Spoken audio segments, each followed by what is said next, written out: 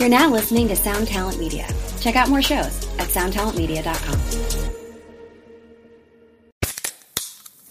Hey, what's up, everyone? I'm Matt Migaki, the vocalist of Cryptopsy and the host of the Vox and Hops Metal Podcast, where I sit down with fellow metal musicians. We talk all about their lives and music while sharing killer craft beers. If you've ever wanted to sneak backstage and share a beer with one of your favorite musicians, well, Vox and Hops is the podcast for you. This week on the podcast, I had an amazing conversation with Morgan Lander and S.J. Jones about Kitty Pig. There is this episode and over 450 other ones to help you enjoy life, metal, and craft beer. So what are you waiting for? It's time to become a Vox and Hops head. Cheers!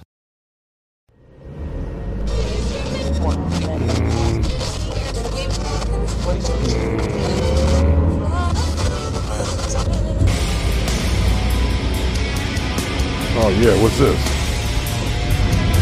I feel this. Oh yeah, this is stuff.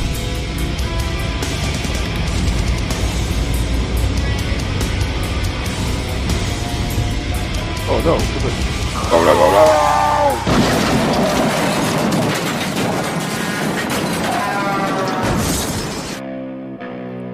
Lamb Goat presents the Van Flip Podcast.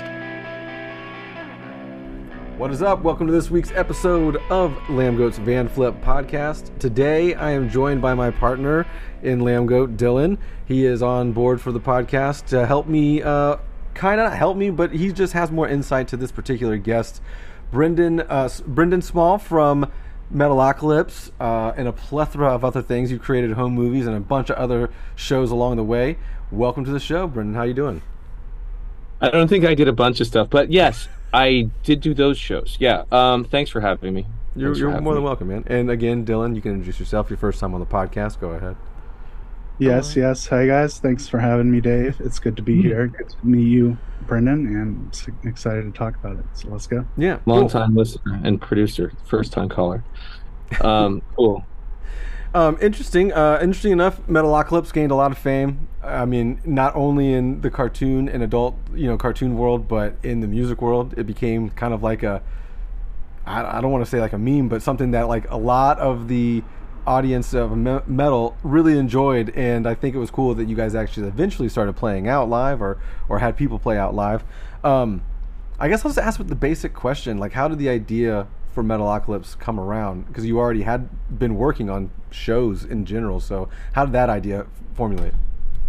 It's pretty crazy because I went to music school, and while I was at music school, I was kind of having a guitar identity crisis, and I didn't know what I was going to do. I was sitting there in music school, I was about to graduate, and I just thought, how the hell am I going to? Maybe my parents were right. How the hell am I going to do anything with this guitar? Like, what am I, an idiot? And I can't hide out any longer. So I was trying to find, like, I was trying to look at the future. I was trying to figure out, like, will I be a film composer or something like that? Or I ended up interning at Jingle Houses that summer in New York. The places where they write music for commercials and stuff. Mm-hmm. I worked at a couple different places. I worked at a movie theater on Broadway and 19th at the same time too. But I lived in Queens, and my roommate was interning at Conan O'Brien. And I found myself wrapping cables and trying to finish my day so I could get over to 30 Rockefeller Plaza and go be a fly on the wall and see what they were doing in TV production. And my brain was just dragging my body around to places that were comedy related. Or also, like I said, I worked in a movie theater, so all I cared about was movies, guitar, and comedy. So it made me really think. And I was always interested in writing. I would write just for myself. Like I would just journal at a coffee shop, just to kind of something therapeutic about it, like if you go through a breakup or something like that, you start just writing because you're like, I don't know, what am I going to do? Like, I just broke up with someone, and then you read it and you go, oh yeah, you're an idiot, you screwed this up, you did something, whatever. You kind of have some kind of, if you're reading your own kind of thoughts, you have some objectivity in who you are just a little bit. And so my last year of music school, I started taking comedy really, really seriously, and as much practice as I would do on guitar, I would do as a writer. And I started taking class at Emerson College and working with a teacher there named Mike Bent, who was really encouraging. And I was really competitive because I was sitting there with a bunch of writing majors, and I was a music major. And I really wanted to write funnier stuff than them. I want to write funnier, better, more exciting, more creative stuff. So I got very creative. I got very competitive And then that would get me on stage doing stand-up, blah blah blah, and then home movies happens, and we really liked making the show. We really enjoyed the show, but the fans, there were no fans. Nobody cared about it. It would just air our original episodes, and they would just kind of like sit there and just tank, and it just didn't do well. So though we liked the show, we ended the show, and got to know what our final episode was. So we got to write the final piece and say goodbye to the show. We really liked you. And then later on, it got very popular when it came on DVD. But before then, it was just like I had to like prove people that I couldn't prove to people that I worked in television because no one had seen this TV show. So it was very much like not having a TV show to work on. And then during that whole time of home movies, I found myself just going back to metal shows and going to guitar-driven shows. So I'd go see Cannibal Corpse by myself, or I'd go see like Steve Vai or Joe Satriani. I was like starting to fall back in love with my guitar. So and I was also just like going and seeing like Behemoth and like all these bands, and I was just. And then I met Tommy Blacha, and Tommy Blacha was the only guy that would go to these shows with me. And then we started doing a live comedy show called The Dumb Dildo Show. And it was one of the stupidest shows. It was myself, Tommy Blacha, an actor and a friend of mine named Andrew Donnelly, and an actor who's in tons of movies now, who's going to be in the new Scorsese movie, a guy named Pat Healy. So the four of us would do this stupid show. And we started doing kind of like Cannibal Corpse-related sketches on stage. Like, what if Shelley the Machine Levine from Glengarry Glen Ross were George Corpsegrinder Fisher, and we do that whole lead thing, like I'm talking to Glengarry Leeds, so he would be, and so we do all that stuff, and it was really fun to us. And I had like a development deal going on somewhere at the same time after home movies, and it was just kind of going nowhere. It was like a network one that was just took forever, and I would just complain about it. And then I was talking to Chris McCulloch, who's also known as Jackson Public, who's my friend and my neighbor, and he was listening to me complain about this other show, and he said, I don't understand. Here you are, you're complaining about the show, and it's not achieving liftoff, nothing's happened, it's too slow, whatever it is. And all you do is talk about heavy metal. Why aren't you doing that as a show? And it was like, I sat there in silence, and I couldn't believe that I was so stupid that I couldn't think of that myself. And I said, you're right, why the hell aren't I doing something like that? So I went over to Tommy, and I said,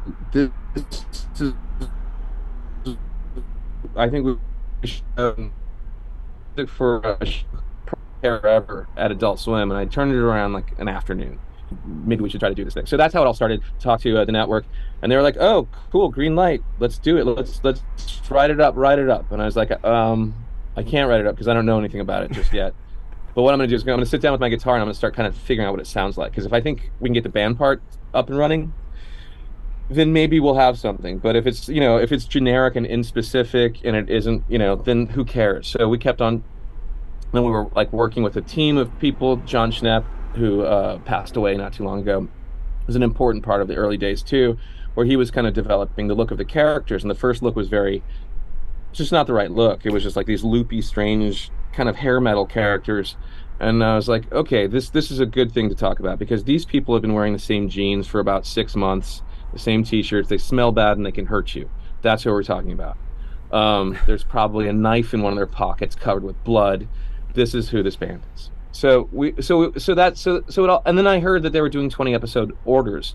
So I got, again, very ambitious, and I thought, can we do something where we have can we get 30 episode ideas and write them down, and just even if there's just one sentence, if they're just jokes, just 30 jokes that each one of you read and go, ha, I see how that's funny, ha, I see how that. So all that stuff kind of comes together, and Adult Swim was really establishing itself as this really cool counterculture kind of late night lunacy, and I was really excited. So yeah, because I was a big fan of Space Ghost and big fan of Aqua Teen and all that stuff. So I thought this show is probably going to fit in with those shows. Home Movies was what it is, which is literally a redheaded stepchild. So we're like, and by the way, not only that, here's an important thing. The heavy metal audience doesn't really get anything for themselves. They don't get anything for themselves. True. Everyone's got nice stuff except for the heavy metal people. We had Headbangers Ball for a little while. It was great. It was cool, but we didn't have much more. So I know that the heavy metal audience is persnickety. They're also really they're like, fuck you. That's a really important part about that. They're protective. But if they're in on the whole project, if they're in at the ground level, then I think this is going to work out. So how do we do that? Let's talk about that. So that's when we started thinking, let's get Metallica in the first episode. Let's talk to Cannibal Corpse. Let's talk to King Diamond. Let's talk to like Enslaved. Let's talk to Michael Amott from Arch Enemy, and let's talk to everybody that's Scott Ian from Anthrax. All these people, and let's have them be funny. Let's have them be part of the joke. Let's have them be part of the world, and let's do something that's kind of a love letter to this genre, but also kind of something that's about ultimately celebrityism, which is not really heavy metal. It's something else that's kind of like, what if the biggest entertainment act on earth is an extreme metal band? Yeah. And so what's the logic of that world? What's the economy look like? How do you build that world? All that stuff. So all those things are kind of coming together, and we're having a lot of fun developing it. And we're doing all of our reading and tons of documentaries on any band that's ever existed. I watched everything from Aerosmith's Pump to what is the Dandy Warhol's documentary? Do you know that one? It is called, it's a one-word name. It'll come to me. No. But it's a really good one. So everything that had to do with the band. Oh, and also Metallica's Some Kind of Monster came out, which I think is one of the most amazing documentaries of all time.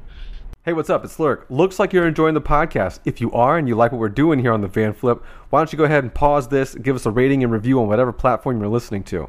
If you want to find out any information on your favorite bands from the hardcore and metal scene, visit lambgoat.com.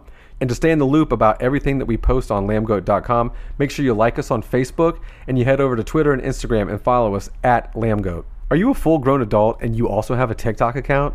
Congrats. Follow us on TikTok as well. You can find us under the username lambgoat.com. That's spelled out DOTCOM. Head over to our YouTube channel where we have all of these podcasts in video format, plus a lot more content that you should check out. Make sure you hit that subscribe button and you hit that notification bell so you're always alerted when we upload new content. And last but not least, if you want to follow me, Lurk, the host of the show, you can find me on Twitter and Instagram at LurkCity. And as always, if you need any of the links that pertain to the artists on the show today, Lambgoat, or myself, you can always find them in the description. Thanks for listening to this message. Now let's get back to the show.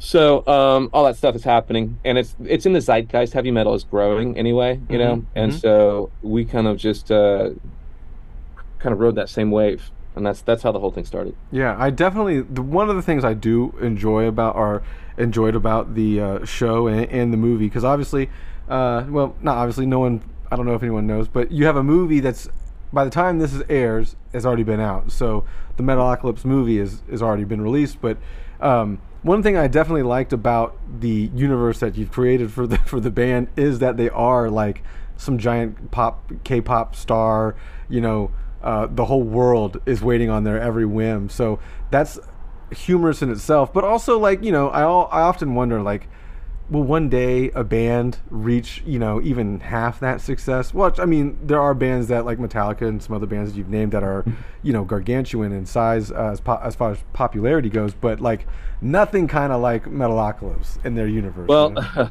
I mean, with a pop band, yeah, Taylor Swift is doing, of course, you know, is recharging the economy, and it's almost like a Metalocalypse headline, you know?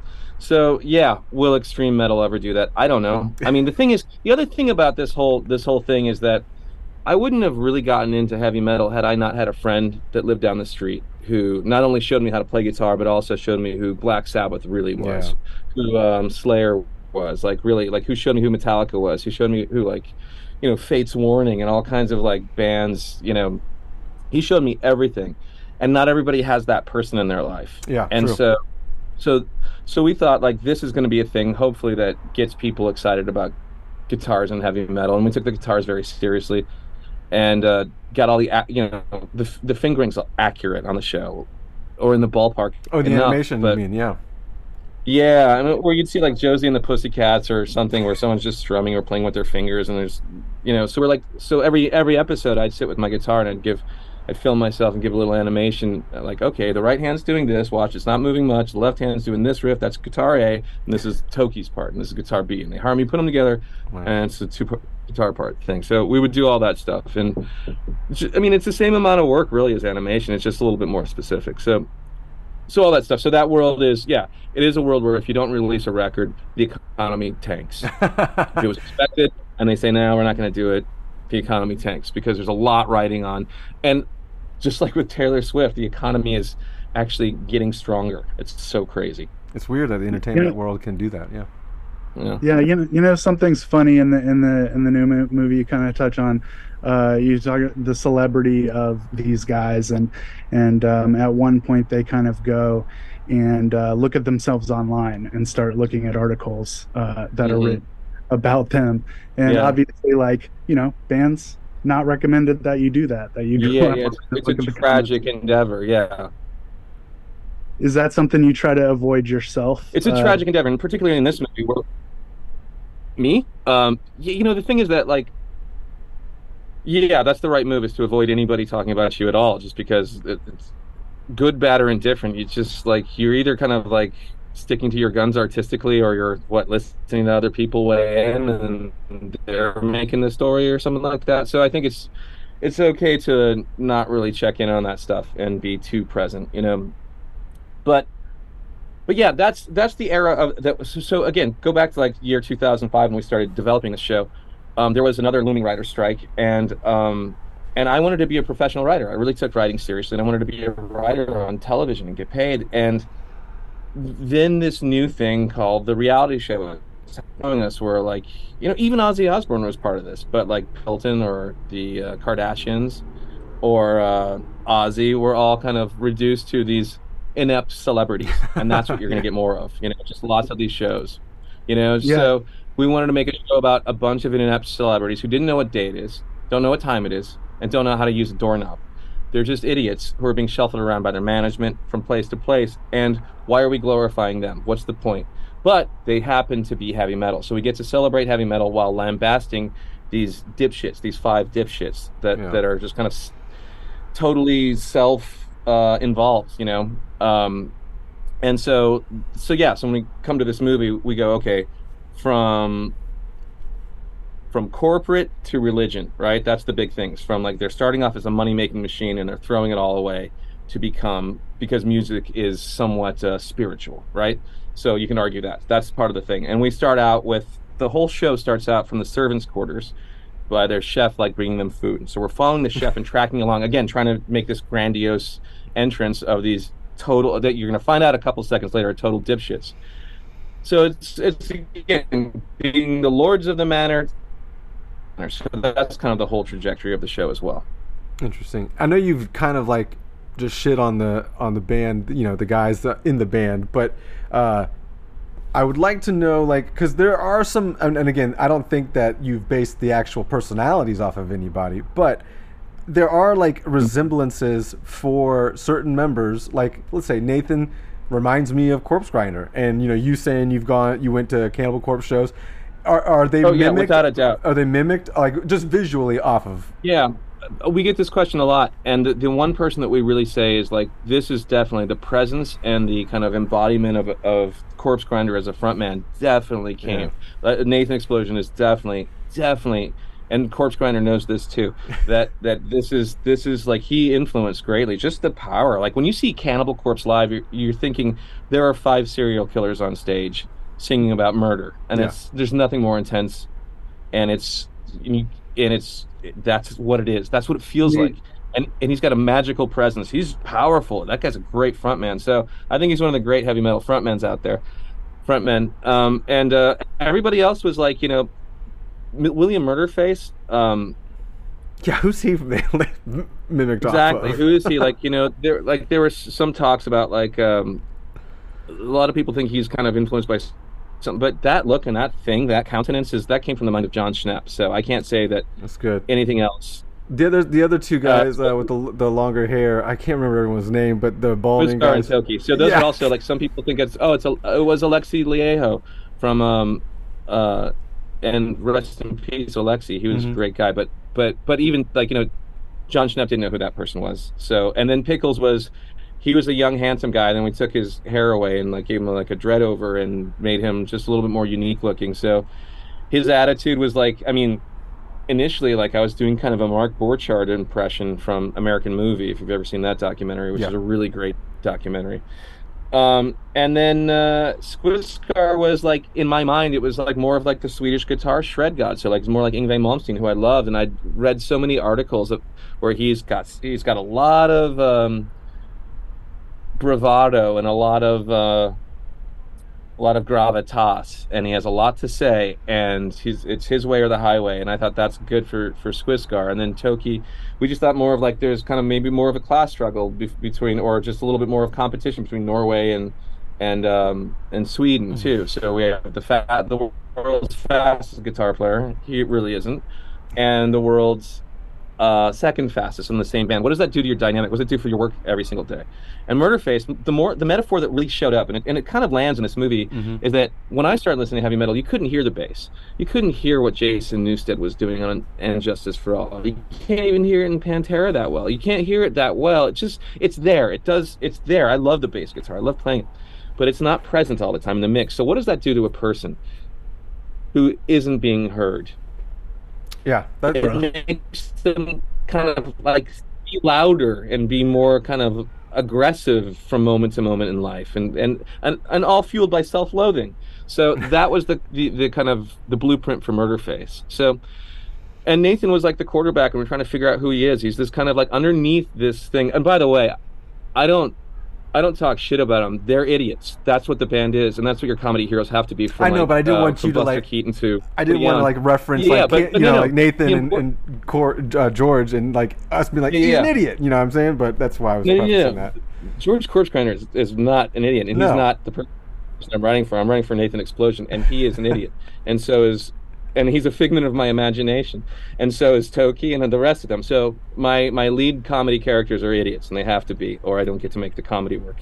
So so that's part of it. So that's all that stuff. So you ask yourself, like, what does it take? I need two guitar players because I like guitar harmonies. I love Iron Maiden, and I love Brian May from Queen, and I like all that stuff. So I want to be able to use the guitar as a harmonic device and a melodic device. And the drummer, I thought, was like, oh, can he be like, Roger Taylor, or can he be like Dave Grohl, like somebody who's already had a band and this is their second band, or Roger Taylor, who sings and plays drums, is an important component to the blueprint of the music itself. So all that stuff I was thinking about, and then just kind of going psychologically, what is this? What is a band? A band is a group of roommates who are not bound by love, but by circumstance. He plays bass, I don't. So you're in the band. And a tour bus is a traveling roommates. And what is your relationship with roommates? Remember having roommates? If you have one, you can't really say, hey, do you mind using a coaster? You're fucking up my coffee table. That's not even a conversation you can really have, because it's not an intimate relationship, It's not like having a husband or a wife where you can go, hey, can you just take your clothes off the kitchen table for a second? If a roommate happened, you guys would probably kill each other. So you're at a distance, and this is also about how masculinity and how I grew up, and how conversation works in the world of masculinity, which is everyone's a fucking loud football coach, and everyone's silent and interpreting an emotional center or vulnerability deep inside of them in a heavy metal world is a really tricky path to negotiate, and that to me is something that's worth exploring, because we don't always get to. You brought something up in our interview we did with you 15 years ago. One of our writers did an interview with you, and you talked about how everything, just relating how everything is brutal. Your girlfriend breaking up with your girlfriend's brutal. Just like that's the philosophy of brutality. So this is an important kind of like part of the show too, which is that you bring up. So thanks for bringing it up. It is the philosophy of brutality. What is the ultimate brutality? Death, yes, or dying, being in the throes of death. But there's so many things in everybody's life that are very, very brutal, but not as brutal, like humidity, going to the dentist. Oh, I know that. Being broken up with, having to break up with somebody, diarrhea, being hungover, going to work, flying coach. There's a million things in the world that just suck, and they're totally brutal. And they're not as bad as death, but they're pretty close to some of us. Yeah. I definitely want to say, I mean, like, even as a fan, I've watched it. I didn't realize the show had come out in 2005, and it's been that long, man. That's it came out in 2006. Yeah, but I say we started like developing yesterday. it in 2005. Yeah. Interesting. But I mean, like, we're obviously going to change topics, but just to touch base on the characters and like the universe that you guys created for the band and stuff like that. I mean, you kind of just you nailed it. It's so weird, you know what I mean? And it's hilarious, and the music, I mean, is better than, I don't know, some bands that are out currently that are still currently touring. You know what I mean? And that's not I'm not trying to shit on anyone or anything like that, but I mean, you guys. You're trying to compliment me. You're almost there. Yeah, it's yeah. Okay. You don't have you guys really killed it. And I mean, part of me wants to know, like, because obviously you started playing guitar at an early age. You were wildly influenced by metal music and bands and stuff like that. Like, when you had the opportunity to like tour full time with Metalocalypse, like, what holds you back from that? Obviously, I know your TV career, your TV career and all that other stuff, and acting and voice acting and stuff like that. I know that is, but I mean, like, as a kid, you know, as like a 12-year-old Brendon, like, you have to tell him like, oh, we write sick ass music, but we just don't tour full time. I know, yeah, it's funny. No, it's really crazy. It's, I know that there's a part of me that gets bored easily, and I think, you know, just having a lot of jobs on the show is really important to me. Plus, I also want to get a kind of a singular idea out there, from the music to how the characters talk to what the world looks like. And again, that whole world and a huge part of developing the show is working with not just John Schnepp, but Titmouse, the animation company. Chris Pronowski and Shannon Pronowski and Antonio Canobio were really important parts, because they were just doing commercials and music videos back then, and we came to them and we said, let's turn this production place into a TV production place. So that was part of it. But yeah, the show, in order to do it, you have to like really be the last person standing every day, and again, like, everybody goes home after the end of the season, but I take my guitars and my amps and I go into a studio and try to elongate these songs or make them into bigger pieces. So you just, it's the same thing, you know. It's storytelling, and these are the elements. The songs are world building. I start talking about, like, there's a whole world of Mermaider and subterranean underwater crazy stuff that just happened because of the second episode, and I kept going with it. And I thought, this is interesting, going to the water, Mermaider, all these things. And so the idea was, to me, when the music is being made, it gets made in this little room that I'm in, this studio. This is where I've made a lot of the Dethklok records. It's a fine looking studio, Brendon.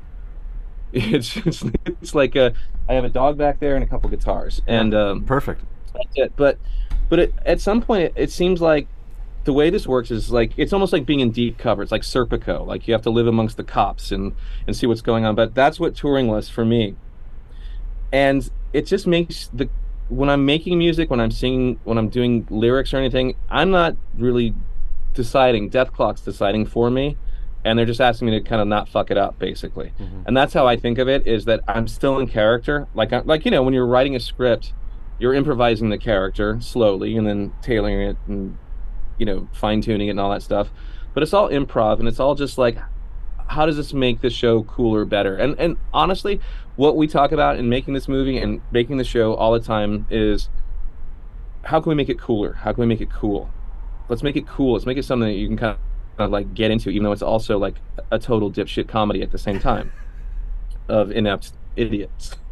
And but how do you also make it cool? How do you ride the line? And that's what the live tour is. And I couldn't do it all the time, especially back then, because it was just like a monumental amount of work that I enjoyed doing. But it was also like, it was a lot, just trying to keep also, you know, you go through a season and you need to get the next season up and running, but you also need to put a record out in the middle, and you also need to tour. So you're in production and you're touring at the same time, and it gets pretty hairy around that time. It's just like, the time is like, okay, I got to sell the next show, I got to get on the radio, do Nathan Explosion's voice, and I have a script coming in that is not in good shape that I have to fix. Plus, an animatics just came in that I also have to give notes on, and then I got to be on stage. And then I was hoping to take a nap. That's not going to happen. So, okay, let's keep going. So it was like that for a long time. And I was like, this project is getting too crazy. It's getting too crazy. Yeah. And that was the problem of the show, is like, how do you do it all at the same time? But at the same time, when it all lands, when you get the synergy of a new season or a new movie and a record and blah, blah, blah, and a tour all happening at the same time, it's a really nice way to promote and also just go put into practice your guitar playing, all the stuff that you were interested in from when you were 14. So I like doing it all. Would I do it all forever? Maybe. I don't know. It's crazy. It's like, I feel like the guy from, Mary Poppins. Like every day, your job is just a little bit different, and that to me is the only way I can do it. You know, Yeah. doing the same thing every day, I don't know if I would last. I agree. So I would not to change gears a little bit, but you were talking about 2005, 2006, and around that same time frame, you had a spread in Playgirl, and I just kind of want to chat with you about that. So how did that? I mean, it was a comedy issue. So how did that come to light, and like how? Were you nervous about it, or how nervous about the photo shoot and how it would be perceived? It was okay. So it started out. There's a magazine called Bust Magazine, and Bust Magazine was all written by women, and they had like they did like a comedy issue, and then a lot of those writers ended up working on Playgirl. So they were all like punk rock, cool writers that were working on Bust Magazine, and some of them transferred to Playgirl, and they're like, let's do something crazy. And I was like, look, it's a dare, right? So it's some kind of like comedy dare. And I wasn't, you can't see any of my junk or anything. No, yeah. But if you were to be able to, I would have painted it like King Diamond. Yeah, great. But it's funny, the whole thing kind of comes out, and it only comes up in like interviews like this, except my mother, at one point, she calls me and she said, I got the issue that you're in. I was like, why, Mother, would you get the issue where I'm naked in it? And she's like, well, I was interested. And I was like, she said, I'm your mother. And I was like, okay, all right. Reason for the articles. And I said, well, what'd you think? And she goes, well, I didn't get to it because, frankly, I didn't realize that they were showing erect penises these days. And I was like, yeah. So there were like zero repercussions other than, and I was around William Street at that time, and it was a hot topic. Around it was, but it's also like Aziz Ansari was in it too. So none of us were male models or anything like that.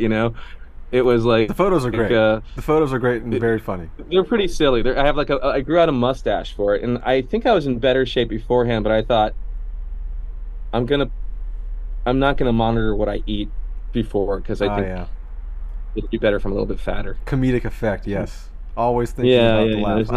I get it. Funny about ripped abs. You got broken into a couple years ago. Did you ever? We reported on that, unfortunately. But did you ever kind of like get any of that, stolen goods back? No.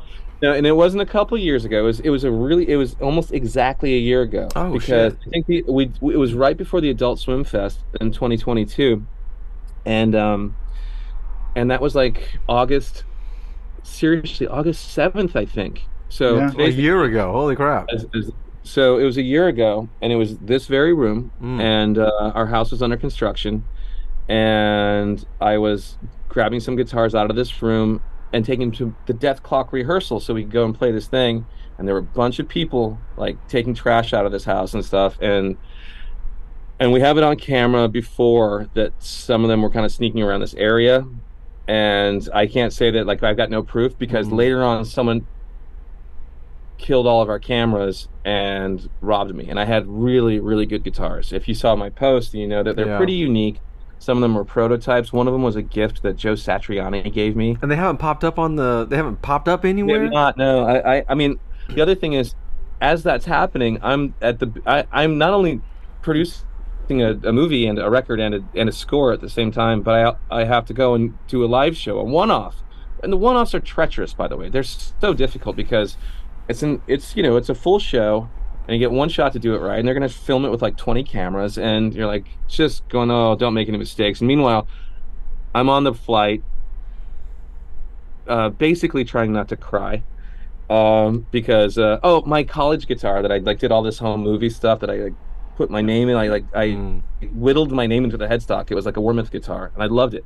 Gone. So you have to go. All right, show must go on. Let's go do the show. And I had enough guitars to get the job done. And since then, I've bought a couple more. And I still play like most of the record is this guitar that was the survivor, like one of the lone survivors, which is this my Epiphone. It's called a Ghost Horse, and it's this. this guitar with like 24 frets and a whammy bar. So this is like my main guitar on the new Dethklok record. Though I would have switched around. And yeah, so I had to like rethink and find a new way to record. But I think some of that's good news because it just gets you out of your safety zone. Yeah. And again, I still have my fingers, so I can still play guitar. It's just I can't play those guitars, and they didn't show up. And I think I contacted a lot of the main, like, all the guitar stores around here, and again, like, there's a prototype. There's a Thunder Horse prototype there. It was just like my main guitar. It was the best. It was best out of the whole litter, and it's gone. They're all gone. They're all gone. And I didn't cry. I held it in. You could if you wanted to, man. And we would have been okay with that. I would have cried on stage, I think, and I don't think the audience needed to see me trying to like do a death metal voice and also just sobbing at the same time. Yeah. But when I came back, when I was going back to the airport, I was like had my sad little luggage, and I was just kind of rolling through the people passing by, and I was in this daze, and I cried for about like 2 inhales and exhales, and then I was like, okay, I got to go back to work. I got to make this movie. I got to finish all this stuff. I can't feel sorry for myself, but it sucks. What are you going to do? Yeah, it sucks a lot. Show must go on. But the fact that it's only been a year, that leaves plenty of time for them to pop back up, in a pawn shop somewhere or on eBay or what I mean. There's definitely some. It's really place. funny you're saying all this because there I was in the Dethklok rehearsal like the day before my guitars were stolen, and somebody else said we were talking about Buckethead who got his guitar stolen too, and I said what you said, which is it's a funny thing how these guitars somehow find their way back to their owners years later and they come back together. And I said that, then a cavalier, like, because it is because you want to put a nice spin on it somehow. It's just you're compelled to go, it's not so bad. Brutal. And the truth is, like, it isn't so bad.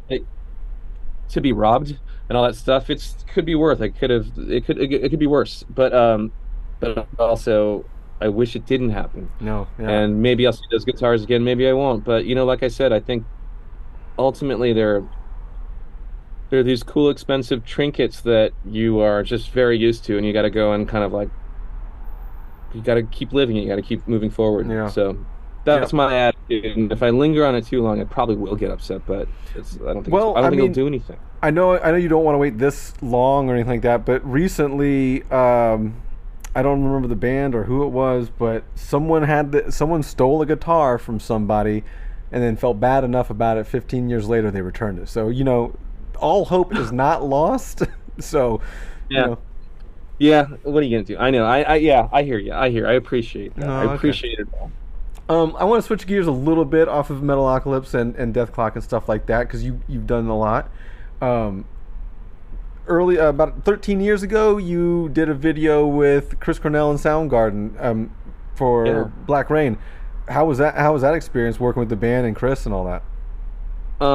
It was incredibly cool. It was one of the coolest things in the world because I love Soundgarden, and I couldn't believe they broke up when they were still making such great music. And I was just like, everyone's still alive, and you're not worried. And then Chris, I was like, okay, whatever they're gonna do. But the way, so I got a call from Ollie at Adult Swim, and she goes, "Hey, Soundgarden's management is asking about you because they have a new song." I go, wait a minute. Soundgarden has a new song? And so that's how I found out Soundgarden was getting back together, was this phone call where they were asking me to direct a music video. Oh, nice. So that's one of the coolest calls I've ever gotten in my life. And then later on, later on that night, me on the phone with Kim Thale.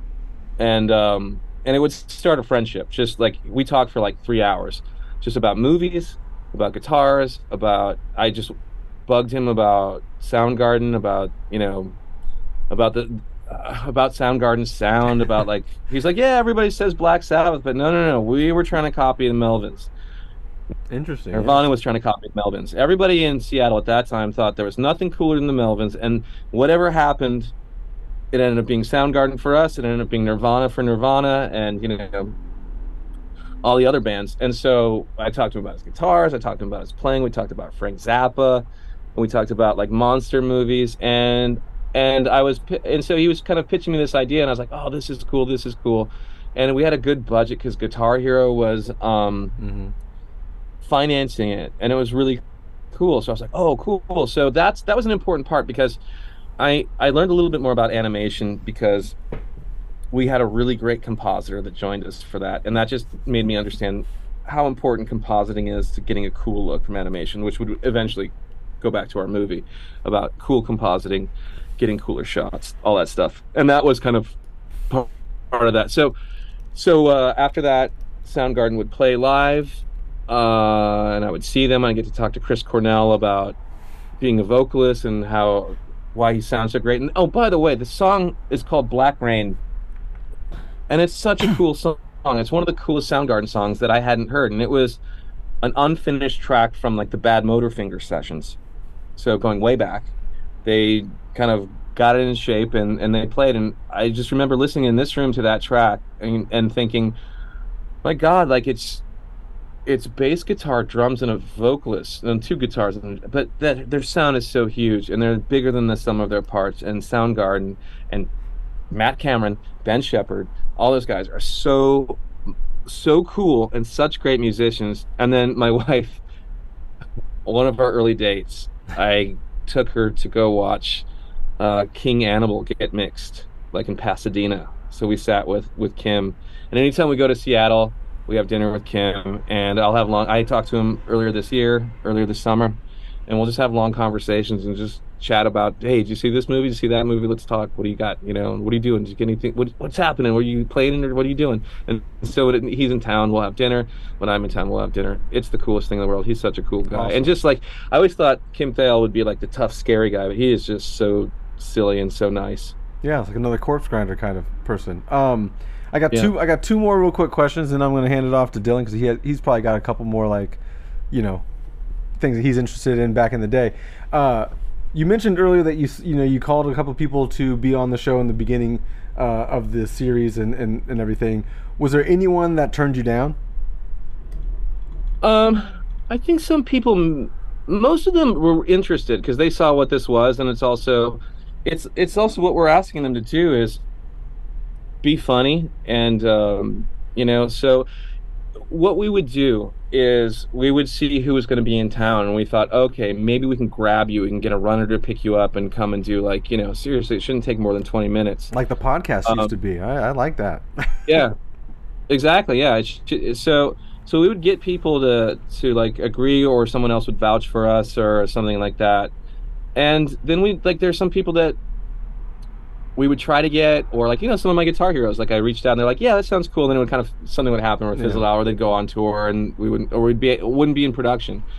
So that would be happening, but nobody said to us, like, absolutely not. Like some people that we never got that I wish we had gotten were like Dave Mustaine, where I talked to him about it in person and stuff. But some of those we just never got. But the guys we got were really cool, and I wish we could have gotten more. 100%. Because everyone has it in them to sort it out. So we're working with actors all day, or we're working with actors like Mark Hamill and Malcolm McDowell, even Werner Herzog, and then Slash comes in, and we got to kind of talk him into letting go and being silly and all that stuff. And Billy Gibbons comes in, and he's kind of ready to go, and then everyone's got a different kind of thing, and then once they start feeling silly or stupid, that means we're on the right track, and that's usually how it happens. Awesome. My last one, and it's not really Metalocalypse or Dethklok related.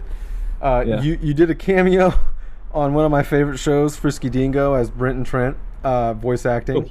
So, I mean, you're the only person that I've kind of been able to come in contact with that has any kind of reference to that show, or even worked on that show, was a part of that show. So my question to you is there ever going to be a resurgence of Frisky Dingo? Because I loved that show much more than what it eventually would kind of come to be, like Archer and whatnot. But Frisky Dingo is just a great show. So is there ever going to be like a resurgence of that, or what? I really don't know. That's like an Adam Reed question, I think. And by the way, years ago, I had such a funny night with Adam Reed, where like it was at a Comic-Con or something, and we just like stayed up late and drank too much and just got kicked out of a place. He's so funny.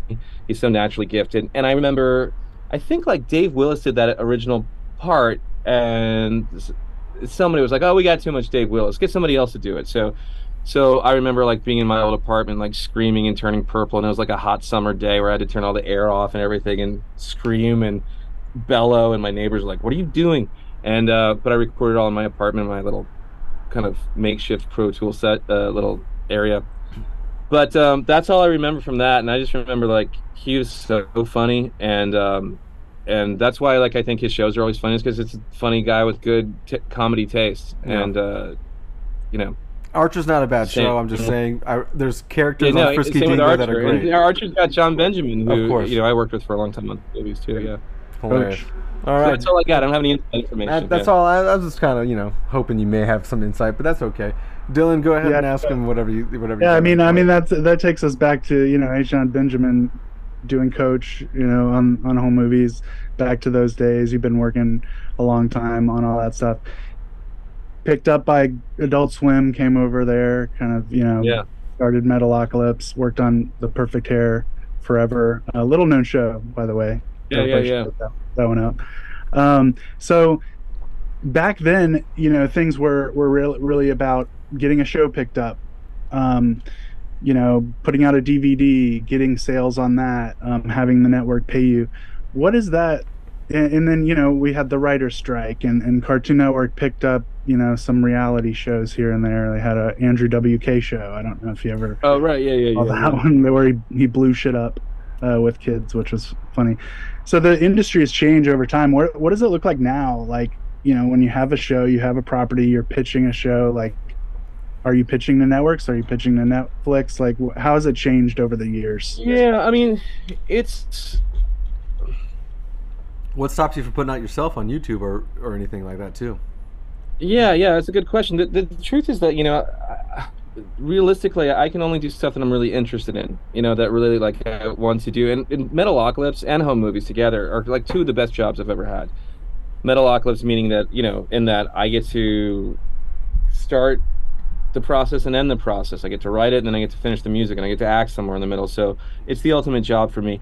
And there's some other jobs where I'll do pilots, and I'll do pitches, and I'll do some stuff, and I think the big difference, what Adult Swim and Mike Lazzo really gave to the world was a very unique place run by a singular kind of ideology, where you go to every streamer right now, and even you go to pitch for every streamer, and you say, "What are you guys looking for?" And they go, "Well, we kind of do everything a little bit."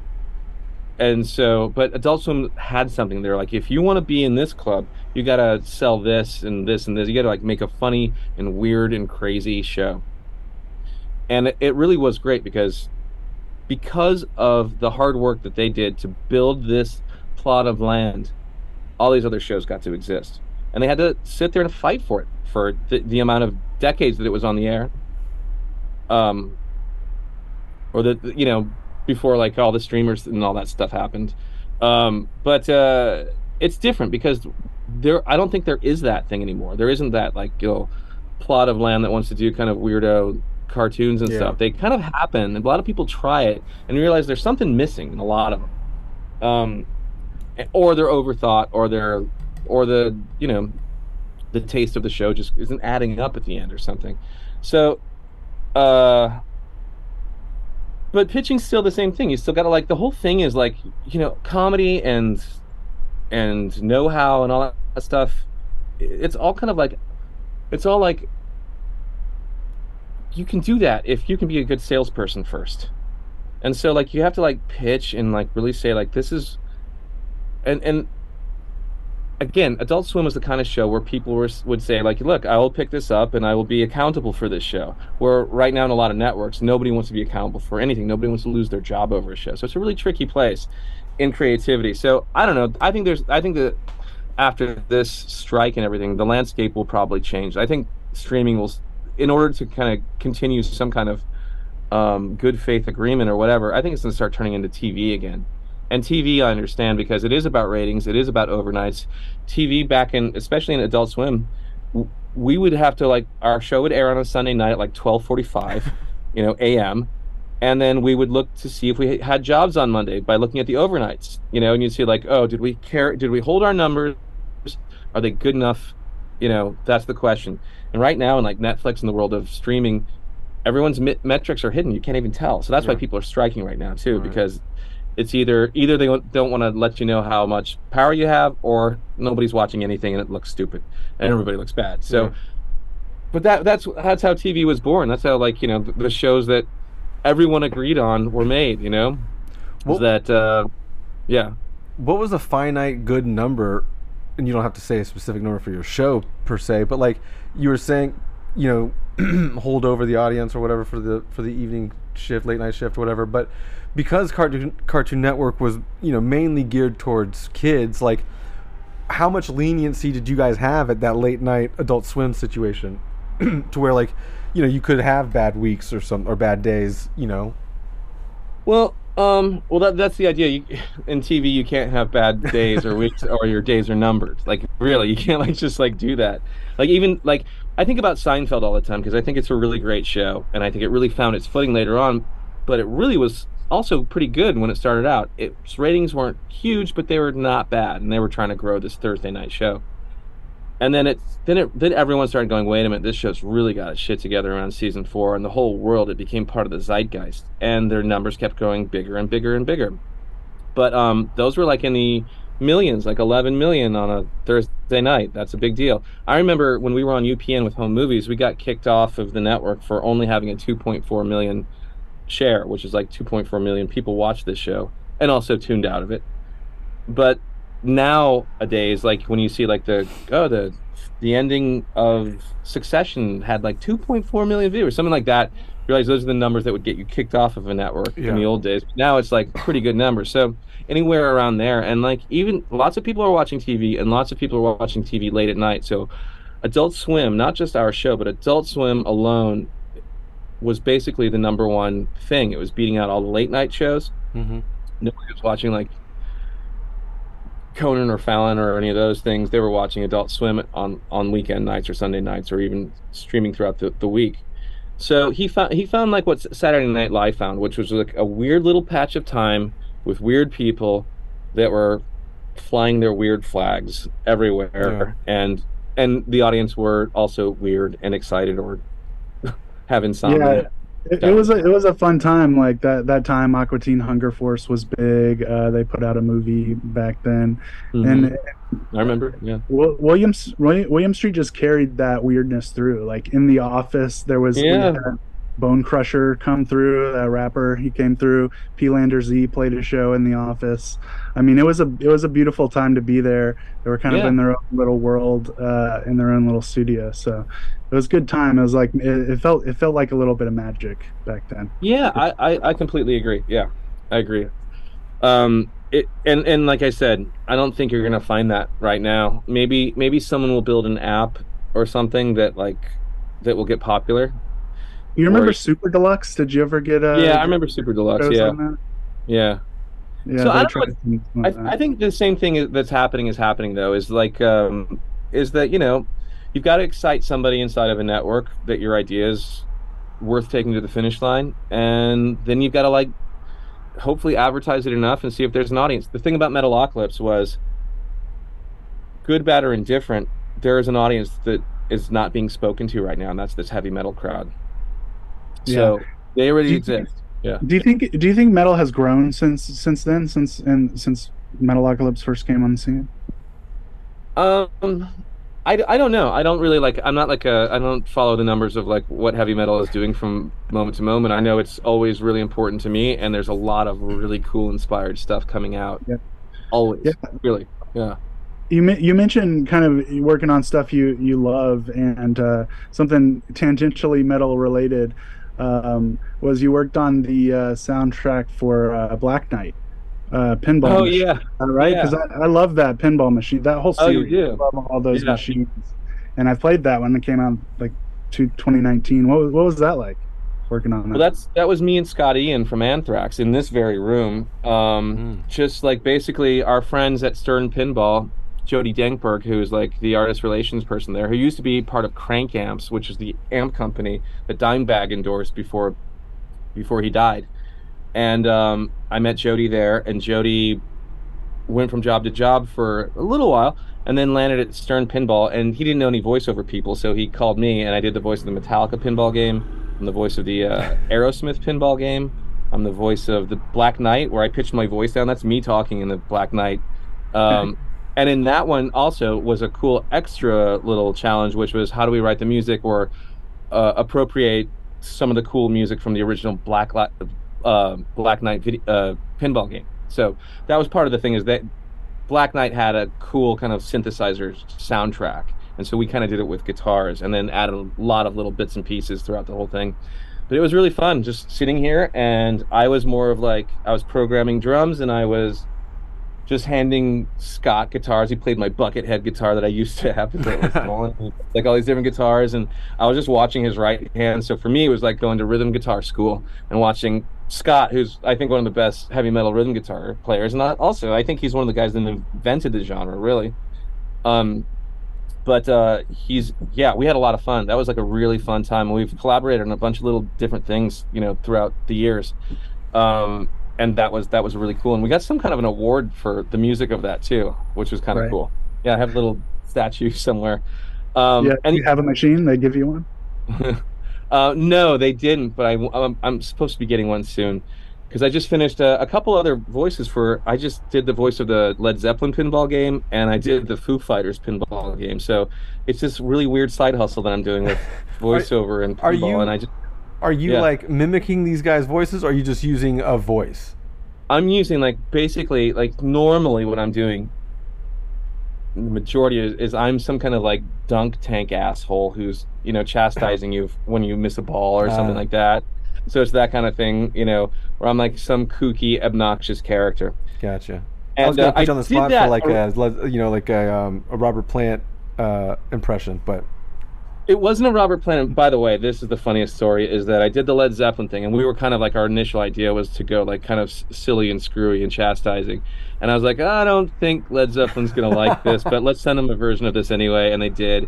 And I got notes back from Robert Plant, collective from Robert Plant, from Jimmy Page, and from John Paul Jones. And the message was, we detest this. Go a different direction. And I was like, I agree with Led Zeppelin on this one. So let me do like a more kind of like calmer, kind of like just more of like a BBC kind of a voice that, some tame stuff. Yeah. I don't want to keep you too long. I know you're probably doing press for the rest of the day. I don't how much time you got left. I don't know what I have left today. Because we're running about an hour, so I just wanted to make sure. Yeah, you know what I have to do? I have to go back and I have to finish preparation for the concert that I'm about to do. So we're kind of doing some nipping and tucking of our timeline, because we played a picture when we play live. And so we have some new stuff that we're going to be doing and some legacy stuff that we're going to be doing. So I'm going to go back to this guy, Brian Weeder, who I mentioned is a compositor. Who worked on the movie with me. So I've got to get off of this Zoom and go talk to him because we only have so much time, because I got 2 weeks and then I go into rehearsals and then I'm on the road. All right, well, then we'll wrap it up. I just want to ask you one final question here. Is that a Weinreimer behind you? Is that the kind of dog it is? Yeah, that's Gilda, and she is asleep right now, and she's elderly. Yeah, I got a 12-year-old boxer, so I'm with the old dogs. Yeah. She's I wish she could come on the road with me, because she's like my emotional support pet.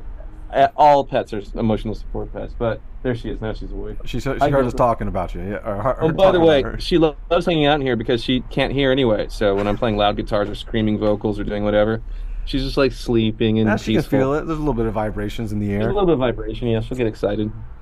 Cool. Well, Brandon, I appreciate your time, man. And the movie's awesome. The reviews, we reviewed it. The guys loved it. We're putting that up today or tomorrow, so be on the lookout for that. I know you're really going to love the comment section on that, probably. Sure. Well, and I want to ask, I know Dylan brought it up earlier, but what was there a specific website maybe that you were trying that influenced the topic of like not reading the comments on, or Metalocalypse or Dethklok not reading the comments? No, I mean, to me, that scene that you're talking about comes out of character, and it also comes out of the ego. This character is going through an egomaniacal crisis, right? Okay. So Nathan Explosion, is in a professional and romantic flat spin when he is asked to write this song that may or may not save the world. So being creative under emotional duress, I think, is a really interesting thing. Like I said, I mean, I just told you a story about being robbed and then having to go on stage, Exactly. and like how do you make it all work? So that's something that I think is real, and I think it's funny, and it's also this guy has to like get over his ego, and that's like a big final huge thing. And that's part of what this show is about, is the ego, the celebrity, who you are versus who people think you are, all that stuff. So there wasn't one particular thing. In fact, like I sit there and I'll write up like, it's something like TMZ or it's something like this or that or whatever, and but it's everywhere. There's like, there is a real tactile in this world of our movie. There's a real crazy push and pull between the fans and the band. Yeah. And it's this really complicated relationship, and it's a little bit of toxic fandom, and it's toxic bandom too. Like, so they're both toxic towards each other, and it's a really crazy thing. So it makes sense in the narrative to kind of have that moment and have it just sting and let the music really hurt him. Yeah. I love both of those terms, toxic fandom and bandom. I think I'll start using those. I'll give you credit though when and if I do. It's your take. Brendon, thank you for your time. I know you're a busy man. The movie's awesome.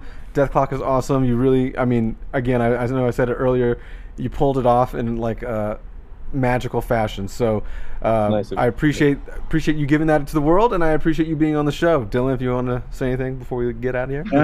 Yeah, Brendon's just the same thing, man. Love what you do. Keep doing it, and look to hear from you guys more. So.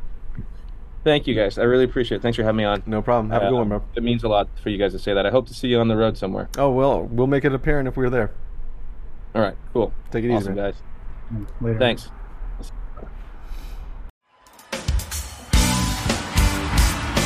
Hello, everybody. I'm Bruce. And I'm Nolan, and this is the Corner of Gray Street podcast. As longtime Dave Matthews Band fans, we set out to create a podcast to dive deep into the past, present, and future of DMB. Not only do we recap and review shows within an ongoing tour, but we revisit past shows from throughout the band's history, conduct interviews with a wide variety of guests with ties to DMB, and create unique and exclusive content like our Concerts on the Corner series. Whether you're a fan of the band or just a fan of great music, we think you'll find something you'll enjoy. We can't wait to see you on the Corner of Gray Street.